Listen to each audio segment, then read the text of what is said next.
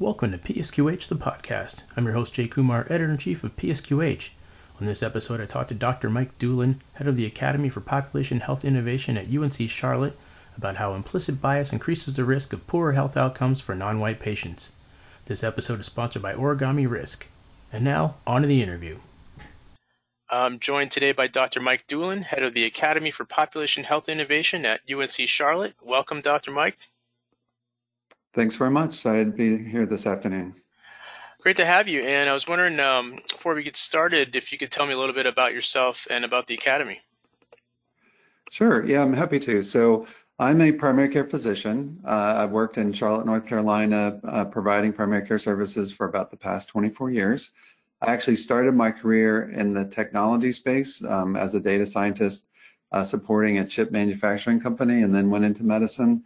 And really the passion in my career has been using data technology, advanced analytics to improve the delivery of care, and particularly with thinking about improving the delivery of care to overcome health inequities and improve outcomes for people with adverse social determinants of health.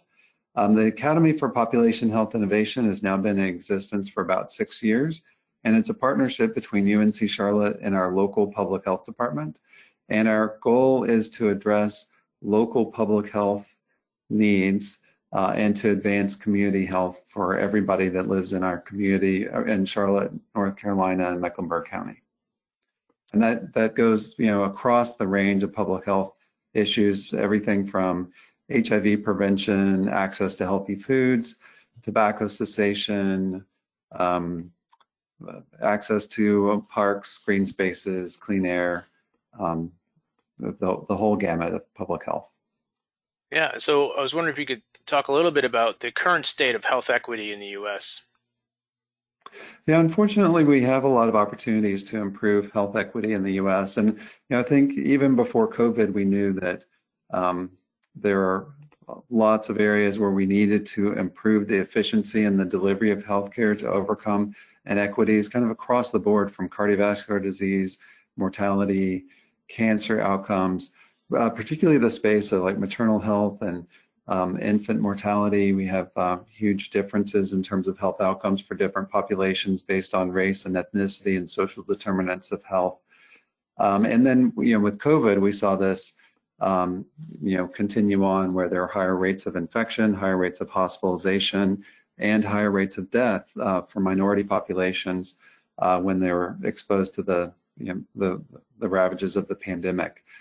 So we continue to have lots of opportunities to improve the way we provide care to help to overcome those inequities.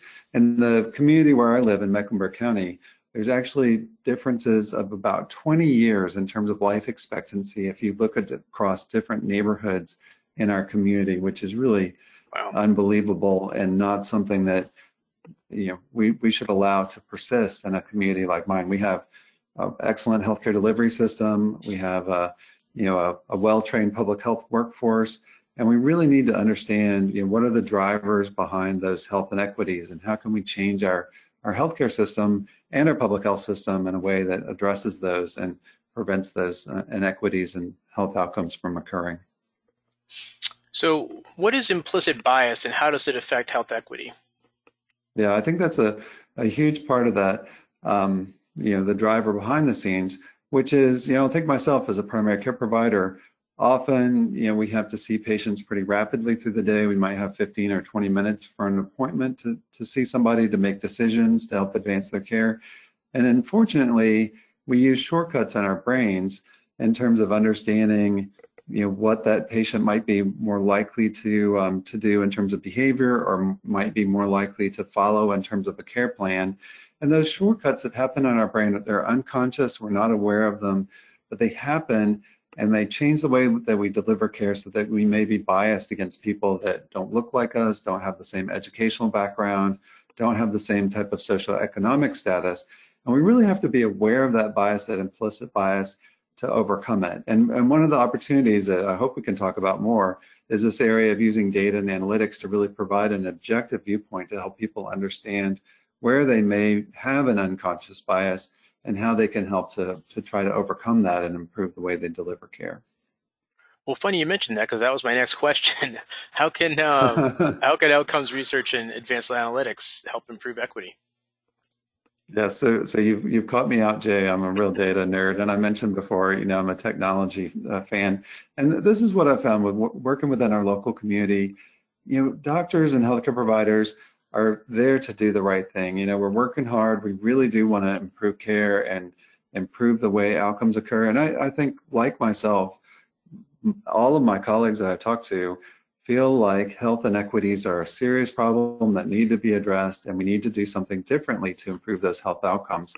But the problem is sometimes we're not aware of our behavior. Obviously that's a part of implicit bias or unconscious bias, is that we're not actively aware of our behavior. So we have to have that data and analytics behind us to understand what's happening. So an example in our community, we have had some real problems with outcomes for asthma. In fact, African American children are 4 times more likely to die from asthma than their white counterparts. And we looked at that within a large health system here to better identify what were some of the drivers behind that, and how could we change the delivery of care to improve those health outcomes. And it really took us using data and analytics to shine a light and to allow providers to see variation in the way they delivered care. If you ask them, they would say, oh no, I provide the same type of care to everybody in the same way. I understand the importance of asthma care. But then, when you use the data and analytics, you can uncover some of that unconscious bias and help to drive a change in behavior. And sometimes, part of overcoming these inequities in healthcare is also deploying different levels of resources to different populations. So in this example, as I mentioned, we had much higher rates of asthma exacerbations, asthma hospitalization, and death for African American children. So the thought was, what type of resource could we bring to bear? And we found different interventions that work better in that population to assist them in better understanding their asthma, feeling more engaged in the treatment plan development, and actually adhering to the medications. And we were able to show differences in terms of outcomes with using those types of tools behind the scenes to change the way we deliver care.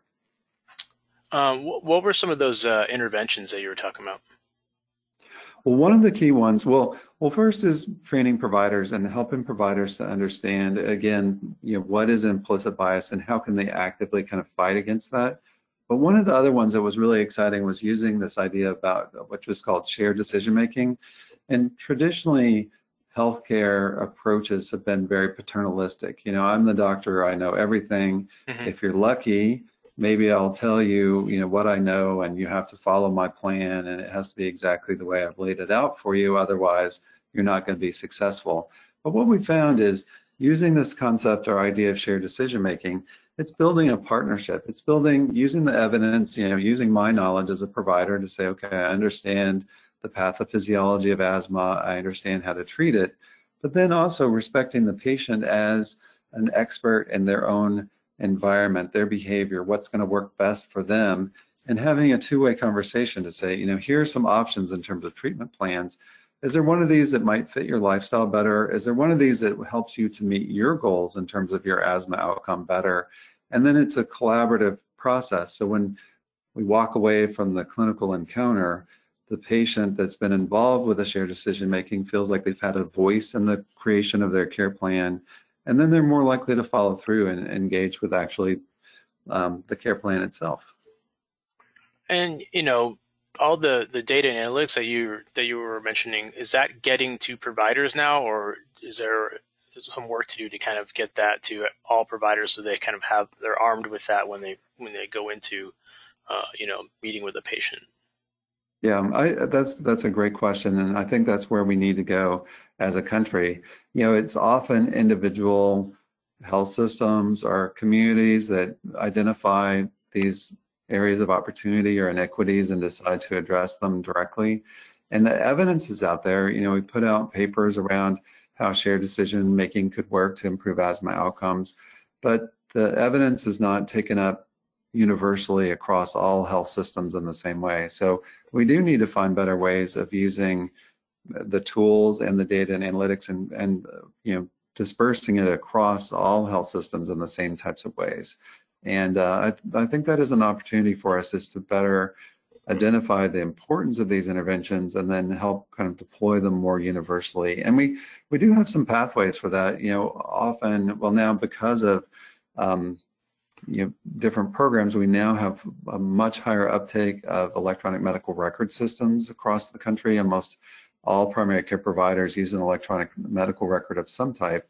And we can start to deploy, use the analytics to pull the data from those medical records and show people how they're doing in terms of inequities in healthcare delivery for certain populations and in certain conditions, and help them to see that there might be an opportunity to improve. Then also deploying some of these interventions, finding evidence-based interventions and deploying them either through an electronic medical record or web-based service so that they get to everybody in a way that can be useful and actually impact these inequities at a more national level. Is it a question of resources right now, or is it more just awareness that, kind of letting providers know that this information is available? Yeah, that's a great question, Jay. I think it's kind of a combination of those things. Unfortunately, the way that our healthcare system works now has many defects, I guess you could say. It's often siloed. There's often not like a systematic approach to addressing issues. Even, at the state level, sometimes like payer interventions like around Medicaid, often the patients that we were seeing and taking care of with poorly controlled asthma had Medicaid. I know at the state level there was interventions and interest in deploying those. But I think just because of the fractured nature of our healthcare system and the heterogeneity of our country, in terms of where has Medicaid been expanded, where is it not, where can some of these resources be pulled versus other places where they may not be in place. So I think it's a combination of those factors. I don't know if I answered your question directly, but I think it's a combination of, how do you make sure that people are aware when inequities are occurring and understand that they do occur at a local and individual level with a provider. And then, from there, what are the tools that you can use? What are the tools that you can draw on to better deliver this care? And I think we're getting better.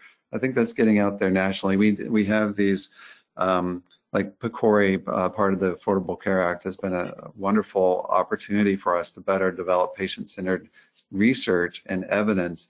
And part of PCORI's mission is also to figure out how to deploy that evidence or disperse it more widely so that it's taken up by more health systems and providers.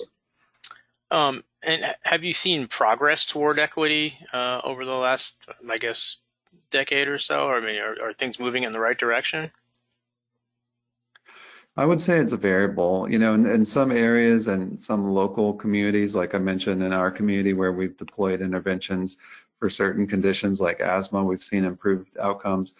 I would say, and unfortunately, we've known for a long time about health inequities and the social determinants that drive those. And in many cases, we've not been able to improve those. And I'll give an example, and I do feel hopeful about this, but in our community and in Charlotte, we have some of the highest rates of new cases of HIV in the country. And so we have deployed interventions. We've understood that that's occurring, that it's mainly in African-American men that have sex with men. So finding ways of improving trust with that community and trying to improve access to services. And as you know, Jay, there really should be no new cases of HIV. We have medicines to treat it and to prevent it, and knowledge about how to prevent it. It should not occur. And yet, it still is occurring at, much higher rates than we would like to see. And, just to delve into that a little bit deeper, I think part of these inequities are also driven by a reasonably deserved lack of trust in our healthcare systems because of things that have happened in the past where certain members of our community don't feel comfortable coming in to get care or don't feel like they can trust the healthcare system to give them the right advice. And I think that's one of the spaces, in addition to what I said about it, using data and analytics to expose or shine a light on some of these issues to help us understand that we need to improve them. Also understanding that that lack of trust exists and using data as a way to communicate with communities, help empower communities, help them to understand and better trust the healthcare system, I think is another opportunity for us.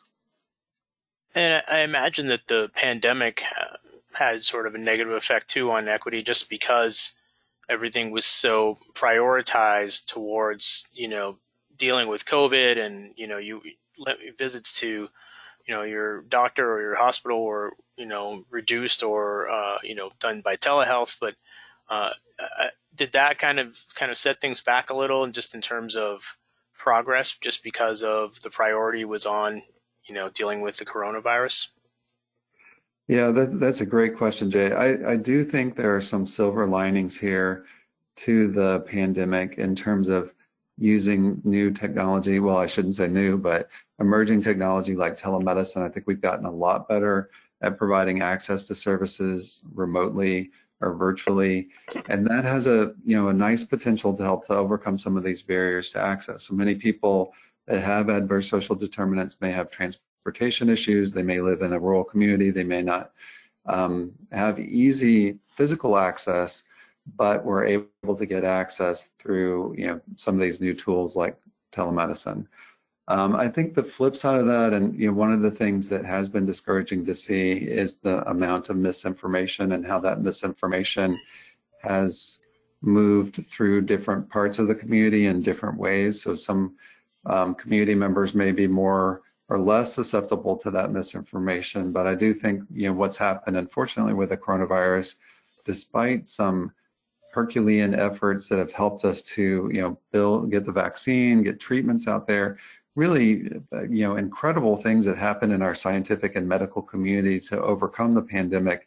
Despite that, the misinformation has led to lack of trust, lack of engagement. And I feel like that's one of the cruxes here in terms of health inequities and poor health outcomes, is that bridge, being able to build that trust and create relationships with community members where they do feel comfortable and have a trusted source of information that they can follow. Yeah, I guess there's a lot of competition for information, for your information sources, just in terms of where people get it and what they believe these days. So it's going to be difficult to kind of sift through all the noise. Yeah, absolutely. But again, that's one of the things here at UNC Charlotte. I actually have colleagues that are working on this using AI and more advanced analytic approaches to start to look to understand, what are some of the drivers, who are the people that are going to be most susceptible to this misinformation, what are the drivers, and what can we start to do to counter that so that we do build trust over time and help people understand what the right pathway is. So again, I think we live in an amazing day and age where we do have all this technology. We have access to more information than anybody could ever consume. So having tools that help us to refine that information, to better understand what is trusted information, and also to engage with those populations that are most vulnerable to make sure that they do have the information they need to make the best decisions about their health and improve their health outcomes. And I am optimistic about that. I do feel like the technology that we have now will allow us to overcome some of these barriers. I think sometimes when we look at the amount of misinformation that's out there, it becomes kind of overwhelming. But I do feel like there's a path through this, and using some of these more advanced, artificial intelligence and machine learning techniques and better understanding the data can help us to overcome some of the issues that we've seen with misinformation. And I imagine there's a challenge too, just in how you present it, and people, if you're just sending emails, those are get lost in the ether, right? I mean, how do you kind of get the message across in a way that people are going to A, receive it, and then B, take it to heart and understand it? Yeah, absolutely. And I think an important part of that is your primary care doctor. Like if the primary care doctors are able to build a trusting relationship with patients and they feel like this is a good source of information that they can go to that can be helpful. The other component is the social network, and who can you turn to in your social network that can direct you to good, high quality information, or who has access to some of these tools. And that's where it does get a little bit tricky. Who do you trust in your network? Who do you trust in terms of on the provider side? And I guess that is one of the opportunities we have in terms of provider care. I see a lot of variation in terms of provider understanding and use of that data. And I think for me, having strong tools that I can trust in terms of where the data is coming from or where the information is coming from, can be extremely important, and hopefully we can be more consistent on the care delivery side in terms of that. So what are the next steps for you in terms of kind of, getting this message out and making progress, towards health equity? Right. Well, I really appreciate the opportunity to speak with you today, Jay. I think conversations like this are extremely important in that pathway. I think, just at a very basic level, we still have a lot more opportunities in terms of data. We now have lots of health systems, again, that are using electronic medical records, but often that data is not integrated. It's certainly not integrated with data on a consistent basis that's coming from payers, insurance companies, Medicare, Medicaid. So I think there's the data around social determinants of health that I mentioned before. We're starting to collect that, but we're pretty early in the process. We do have some public health tools that help us to better understand what are the social determinants and how do they impact outcomes. But I think as we do a better job on the data and analytics side, as we start to integrate this extremely valuable data, then we can start to develop new insights, better understanding of things like, how does misinformation travel through a network? How would a intervention like shared decision making for children with asthma potentially change outcomes over time in a community? I think having that data as the basic infrastructure for us that's integrated, enriched, and of high quality can really help us to drive some of these differences in terms of outcomes. And part of it is just also working together as teams. Unfortunately, like in my community, we have a network of free clinics, we have a number of private systems, we have different social providers. None of them are really connected together to really provide that holistic view of the individual as they move through the community and get different services. And I think that's a real opportunity for us. And how long will it take to achieve meaningful change in health equity? Is this like, I imagine this isn't like a short-term thing. This is, you've got to kind of, look to the long term here, right? Yeah, absolutely, Jay. I wish I had that answer. I always tend to be kind of on the optimistic side, and here I am 24 years into my career and still trying to fight this fight around health inequity and health disparities. But I am hopeful. I think we're in a new place in terms of some of these tools. I think that the cracks in our healthcare system have been exposed even more by COVID, the cracks that have led to these inequities. So we understand where the opportunities are to improve. And again, I think some of these tools like telehealth, socially driven interventions that improve social outcomes that we're starting to see taken up by health systems. So improving access to housing, improving access to healthy food, investing in parks, those types of things as they continue to move forward, I think are going to be the key to improving inequities. But you're right, it's a long-term game, and it's going to take years for us to really address these differences in terms of health outcomes and improve them. Well, Dr. Doolan, thanks so much for joining me today. Keep fighting the good fight. Thanks very much, Jay. I really appreciate the opportunity. All right. That wraps up episode 56 of PSQH, the podcast. Thanks to Origami Risk for sponsoring the episode. Thanks for listening, and I hope you join me next time. You can find more information about the show and listen on-demand episodes at psqh.com. You can subscribe to the show on SoundCloud, Apple Podcasts, Google Play, or Spotify. Thanks again, and stay safe.